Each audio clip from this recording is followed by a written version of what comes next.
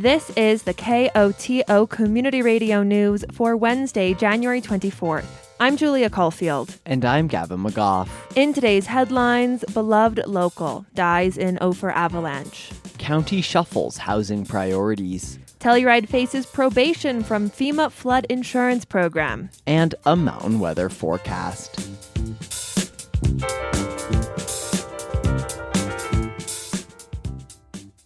Ophir lost a beloved member of its community in an avalanche this week. Peter Harrelson passed away after getting caught in an avalanche near the Banker Slide Path in Waterfall Canyon near Ophir on Monday night.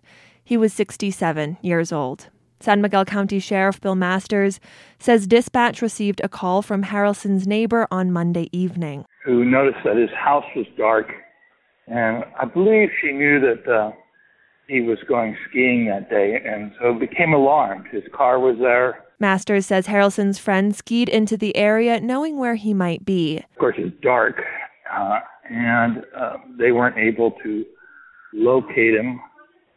They saw some evidence that he'd been in the area because he'd taken a chainsaw with him to cut down some obstructions, some trees and stuff that were in the way of some of the ski runs or ski trails up there. San Miguel County Search and Rescue were soon brought into the area, but due to the darkness and other individuals in the backcountry, Masters says they were unable to complete the mission on Monday night. We did send a drone up with a FLIR system on it so that it can see in the dark, basically. And we were unable to locate him, but we could see evidence of an avalanche in the area. According to the Colorado Avalanche Information Center, the avalanche occurred on the northwest aspect of the mountain, below tree line. The slide likely carried Harrelson 200 to 300 feet before stopping. On Tuesday morning, Helitrax brought a search and rescue team into the area. First responders found a snow pit where it appeared someone had been buried. It looked like somebody had dug themselves out from that pit, and then a series of foot tracks. One series of foot tracks going downhill for about 400 feet. Rescuers followed the tracks and found Harrelson's body under a grouping of trees. Masters notes there was trauma from the slide, but they have not confirmed cause of death. Masters shares his gratitude for search and rescue's work, adding his deep condolences for Harrelson's family and friends.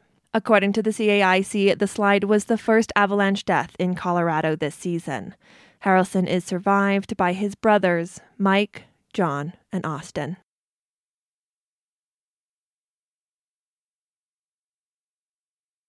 High in the southeast corner of San Miguel County, just below Trout Lake on Highway 145, is a gravel pit, the Pathfinder Gravel Pit, which could become the county's next affordable housing project. While a high-elevation industrial site may be a surprising choice for the location of a new development, County Manager Mike Bordonia says the site nevertheless had come to the forefront. Because it seemed like it held the greatest capacity for the largest number of deed-restricted homes that the county might be interested in developing. The county already owns the land, and as gravel at the site dwindles, it could become an ideal launch pad for a little neighborhood of local workers. The county is working with Jim Keogh of Keogh Studio Works on the initial massing and layout for the site. And Keogh came before the county commissioners last week with an update. Recently, engineers completed a survey of the property.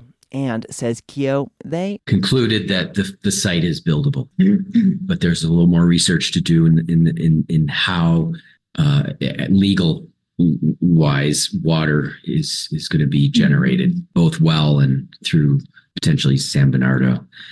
If water at Pathfinder is one lingering question, there are others. A third-party utility owns a gas pipeline which passes under the site, creating uncertainty about possible building locations. Additionally, one of the potential building sites at Pathfinder was close to a bank of land, which surveyors found was unstable and has a history of sliding. So, says Keogh, we pulled that site at the moment out of the consideration, and if the other two sites were developed, there could be some remediation measures to mitigate that loose hillside. All in all, the surveying efforts suggest Pathfinder could support 3 to 4 different housing clusters of varying densities, sizes, and construction costs, with some clusters creating as many as 40 units, and others aiming for a couple dozen. All the configurations are quite preliminary. No firm goal on the number of units and bedrooms exists, but commissioners were heartened by the results of the survey. Bordonia points out the county is not looking at Pathfinder alone. 2 other potential housing sites have caught their attention. One is at the Sheriff's Annex in Ilium, and that would be specifically for on-call housing, which is a continued and increasing need that our Sheriff's Office has, and an expense because we're currently renting 2 different units up in the town of Mountain Village to house our on-call responders. Likewise, looking at the Deep Creek shop at our Road and Bridge area. These Down Valley locations are being envisioned as short-term bunk housing for sheriff's deputies, first responders, and other county workers, says Bordonia. These people that are not just on call, but are working and needing to respond in emergency situations, in my opinion, should have priority in this location. And then if there's additional units left over, we know that there's no shortage of interest. The Ilium location in particular is next to the county jail, making a neighborhood with families, pets, and the whole shebang a non-starter. A build-out at the Deep Creek location could potentially hold 18 or so permanent units. But given the proximity of the site to the highway and the county's road and bridge shop, Keogh admits the placement of the housing would have to be strategic. If this went into design, one of the design considerations would be designing the buildings to mitigate the sound from the highway and the activity from the road and bridge component. Keogh adds the Pathfinder location had been the county's number 1 priority, but they've looked closer at the Ilium and Deep Creek locations. And those became a higher priority because they're closer to town and they're close to facilities that have services. The commissioners agree, and they directed Keogh and staff to begin survey work and studies on both Down Valley locations with the hopes of fast-tracking some units while water and other questions at Pathfinder get sorted out. The town of Telluride may soon be placed on probation from the Federal Emergency Management Agency, FEMA's National Flood Insurance Program. Probation starts March 9th, 2024. And at that point in time, policyholders will see a $50 probation surcharge on their policy. That's Matt Buddy with the Flood Plan Management and Insurance branch of FEMA. If we go through the probation period and we go to a suspension, at that point in time, anyone living in the town would not be able to renew an existing flood insurance policy or purchase a new policy. Telluride Town Manager Scott Robson doesn't want to see that happen. We feel really strongly Telluride can and should remain within that, and we're going to fight hard to make sure we are. But we're working, would say, very closely now with FEMA officials on how to find that middle ground interpretation, if you will. The FEMA National Flood Insurance Program was created in 1968. According to Buddy, it has 2 main goals. The first is to create kind of a comprehensive flood risk reduction program or flood mitigation program. The second goal is to provide property owners or renters the opportunity to buy flood insurance. Because flooding is the number 1 hazard we face. It's the most costly, it's the most frequent, and most severe natural disaster we face. So basically the federal government stepped in and said, we need to create a program where people can buy insurance to protect themselves and their property. To provide the insurance, local municipalities sign up for the program. Those towns or governments are charged with enforcing land use, floodplain regulations, building codes, and the like to a level stipulated by FEMA. In return, homeowners and renters are able to buy flood insurance from the program. Currently, Telluride is not living up to FEMA's standards. specifically in the Cornet Creek area. One of the most important things that can be done to reduce or mitigate risk is to elevate the lowest floor of structures, and as well as elevating utilities, furnaces, hot water heaters, things like that. And probably one of the biggest things that we can do based on the flood risk that has been identified on Cornet Creek is to make sure that structures have their lowest floor properly elevated. But Robson believes FEMA standards are too stringent for the area. On those particular lots, interpreting it the way FEMA interprets our own adopted code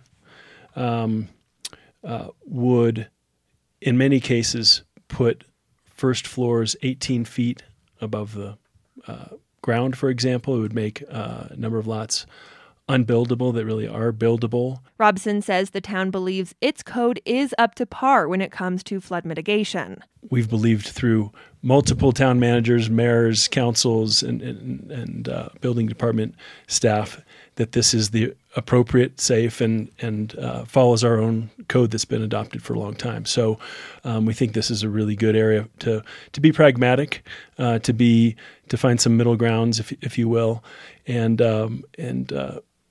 find some exemptions, frankly, to that very small zone so that the rest of the community remains in this National Flood Insurance Program. And we're going to work hard to make sure we do.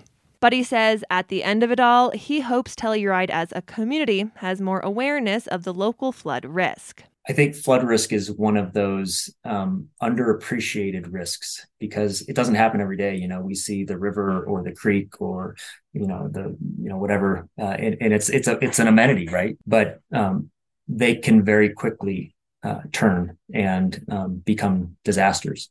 So certainly Telluride has flooded in the past.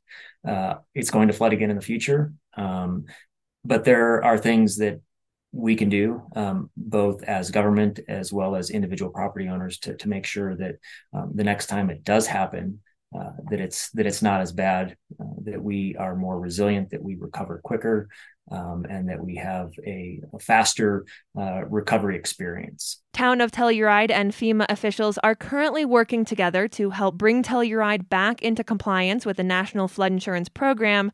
If Telluride does not come into compliance, the probation period will begin on March 9th. Shine the trumpet and saxophone, tune up the bass, dust off the drums. The 2024 Telluride Jazz Festival will be back again this summer. On Wednesday, the festival announced its lineup. Headlining this year will be Rejuvenation 50, celebration of the meters, featuring Dumpsta Funk and special guests George Porter Jr., Leo Nocentelli, and Cyril Neville.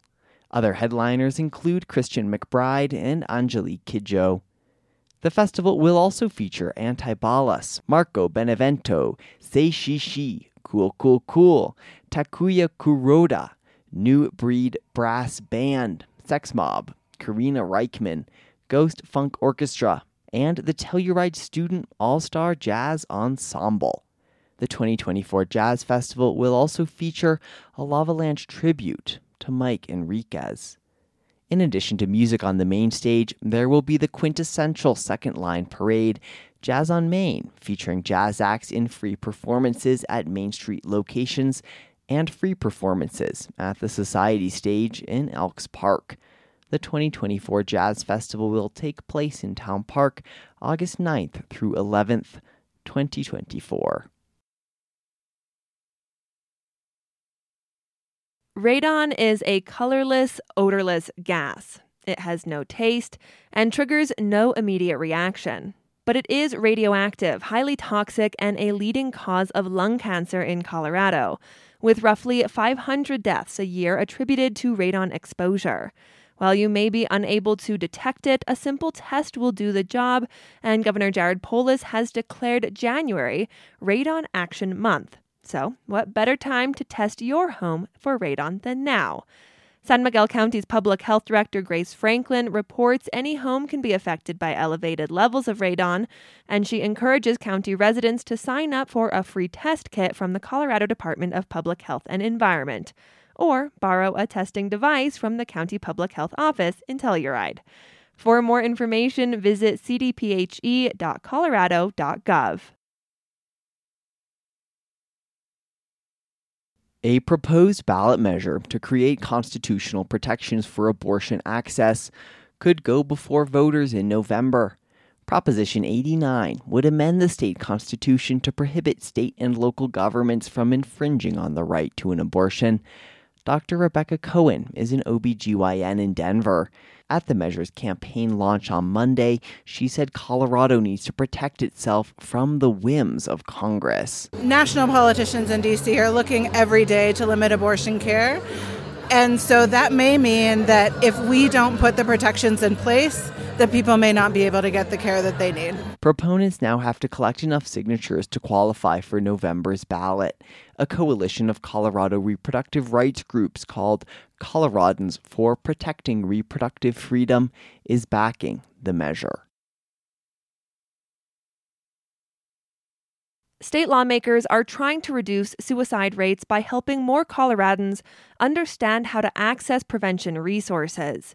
KOTO's Lucas Brady Woods reports they want to require employers to post suicide prevention information at workplaces. Colorado has the 6th highest suicide rate in the country.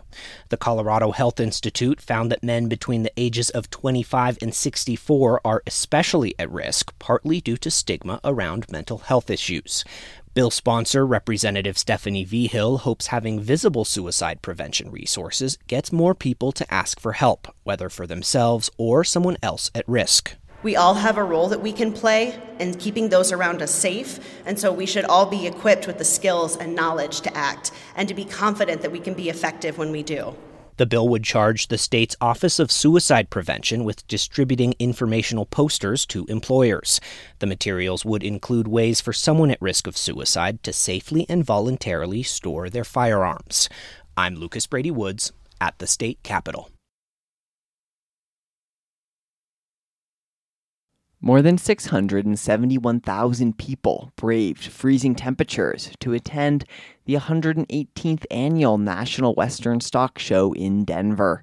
The event brought crowds from across the Rocky Mountains and featured events like mutton busting, a Mexican rodeo, and bull riding. For Rocky Mountain Community Radio, KGNU's Benita Lee has more.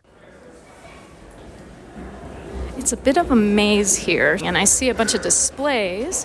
Trade show, National Western Nursery, walkway to rodeo, and the event center. Looking for Lauren at the gate. Lauren is next. Amanda 2, Happy 3, Sarah 4.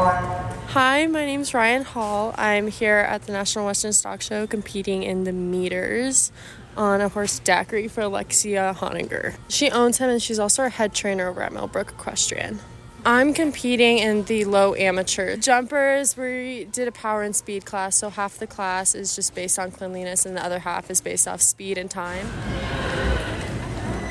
My name is Gretel DeMartin, and I'm from Boulder, Colorado. My horse's name is Emiliano, but his show name is Milan. Since this is my second year here, I kind of know how things work, but last year I was a little nervous because it's like people from all over, like kids come for like school field trips and everything, so it can get a little nerve-wracking when all these people are watching, but yeah, I wasn't so nervous this year. So some people are here from like 4:30 until like 10 every night, just taking care of the horses. It's a lot of work, but it's worth it.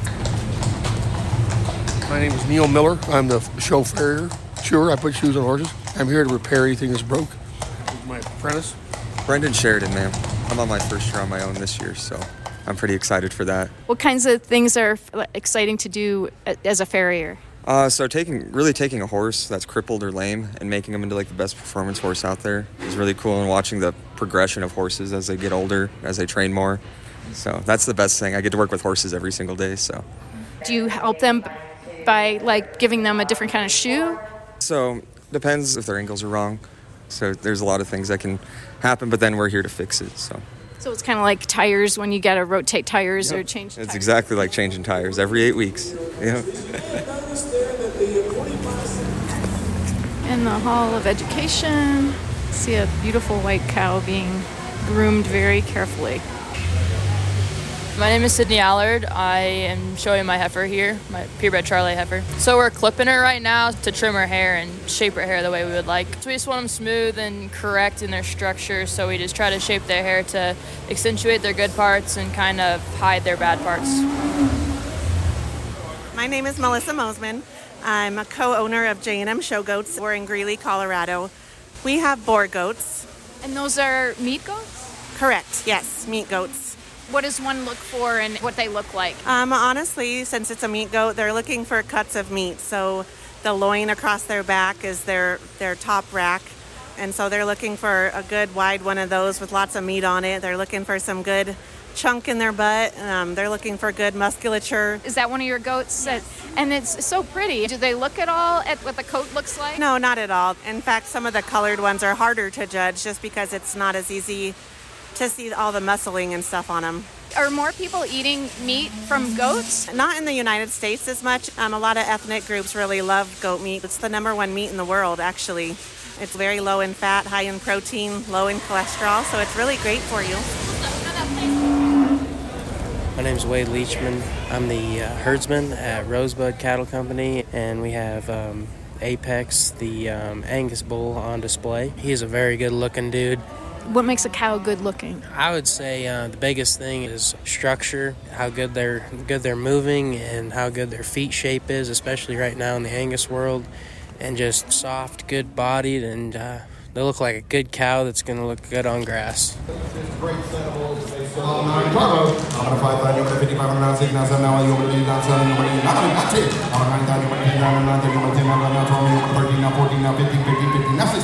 Sold them to you. 27,000 buys him. Fawcett's Elm Creek Ranch buys him. Going to a great home.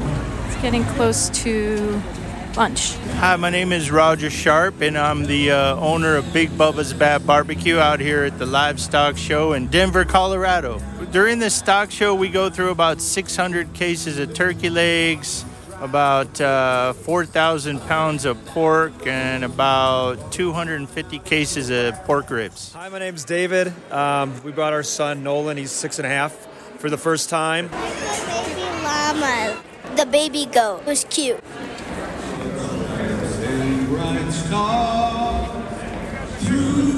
My name's Brody Erie. I'm from Stephenville, Texas. I'm a professional bull rider. I grew up kind of in the Western way of life, and my dad rode bulls, my grandpa rode bulls, so it really wasn't that hard to get into it.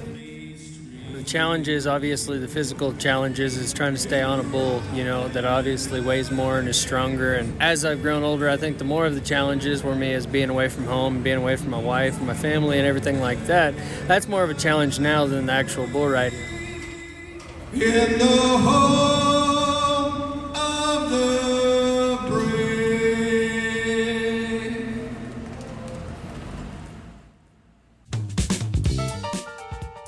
The National Weather Service forecast for the western San Juans calls for mostly cloudy skies tonight with a low in the mid-teens.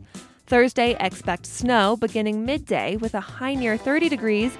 Snow is forecasted to continue overnight on Thursday when the low is near 20 degrees. Expect total accumulation of 4 to 7 inches. Friday brings partly sunny skies with a high near 25 degrees and a 50% chance of snow showers. Friday night, expect partial clouds with a low around 10. This has been the news for Wednesday, January 24th. Thanks for listening. If you have a story idea or a news tip, call the news team at 970-728-3206. And now, a personal commentary. Hey, this is Mary from the Telluride Historical Museum with your Miner's Minute for January 24th, 2024. If you haven't made it up the hill yet this winter season, come check out our current exhibit, Festival Capital of the Rockies, 50 Years of Festivals in Telluride. This fabulous exhibit takes you through 50 years of festival history here in our canyon. Which festival was the first, do you think? Was it Bluegrass, Film Festival? We'll come discover the answer and more in the Weatherford Gallery. This exhibit will be open until we close for the off-season in April, so make sure you don't miss out. We're bringing you a Way Back Wednesday today. In this segment, we'll read you a piece of way back history. This week's bit is coming to you from our very own Telluride Tales Volume 1 in an article written by Rowdy Rowdabush about the Narrow-Minded Country Club. As we were into our third beers, Flatten observed that, among the great things about Colorado, one was that all you had to do to keep beer cold was put it in the shade. He looked at me and said, "You can't get any higher than this." I sometimes think I spent the next 20 years trying to get back on that roller coaster ride that is Telluride. Flatten pulled horseshoes out of the woodshed, and we stepped off the 40 feet between pins and began what was to become the NMCC's main sporting event. After a couple games, thirst drove us to the Sheridan, where we regaled everyone with the joys of our early morning exercise program. Bartending, Jim Gus Guest seeded the idea for the club's name. He said, "You guys think you're narrow-minded?" as he pointed to a picture on the wall of gold-struck Pandora miners. "How'd you like to be as narrow-minded as those guys?"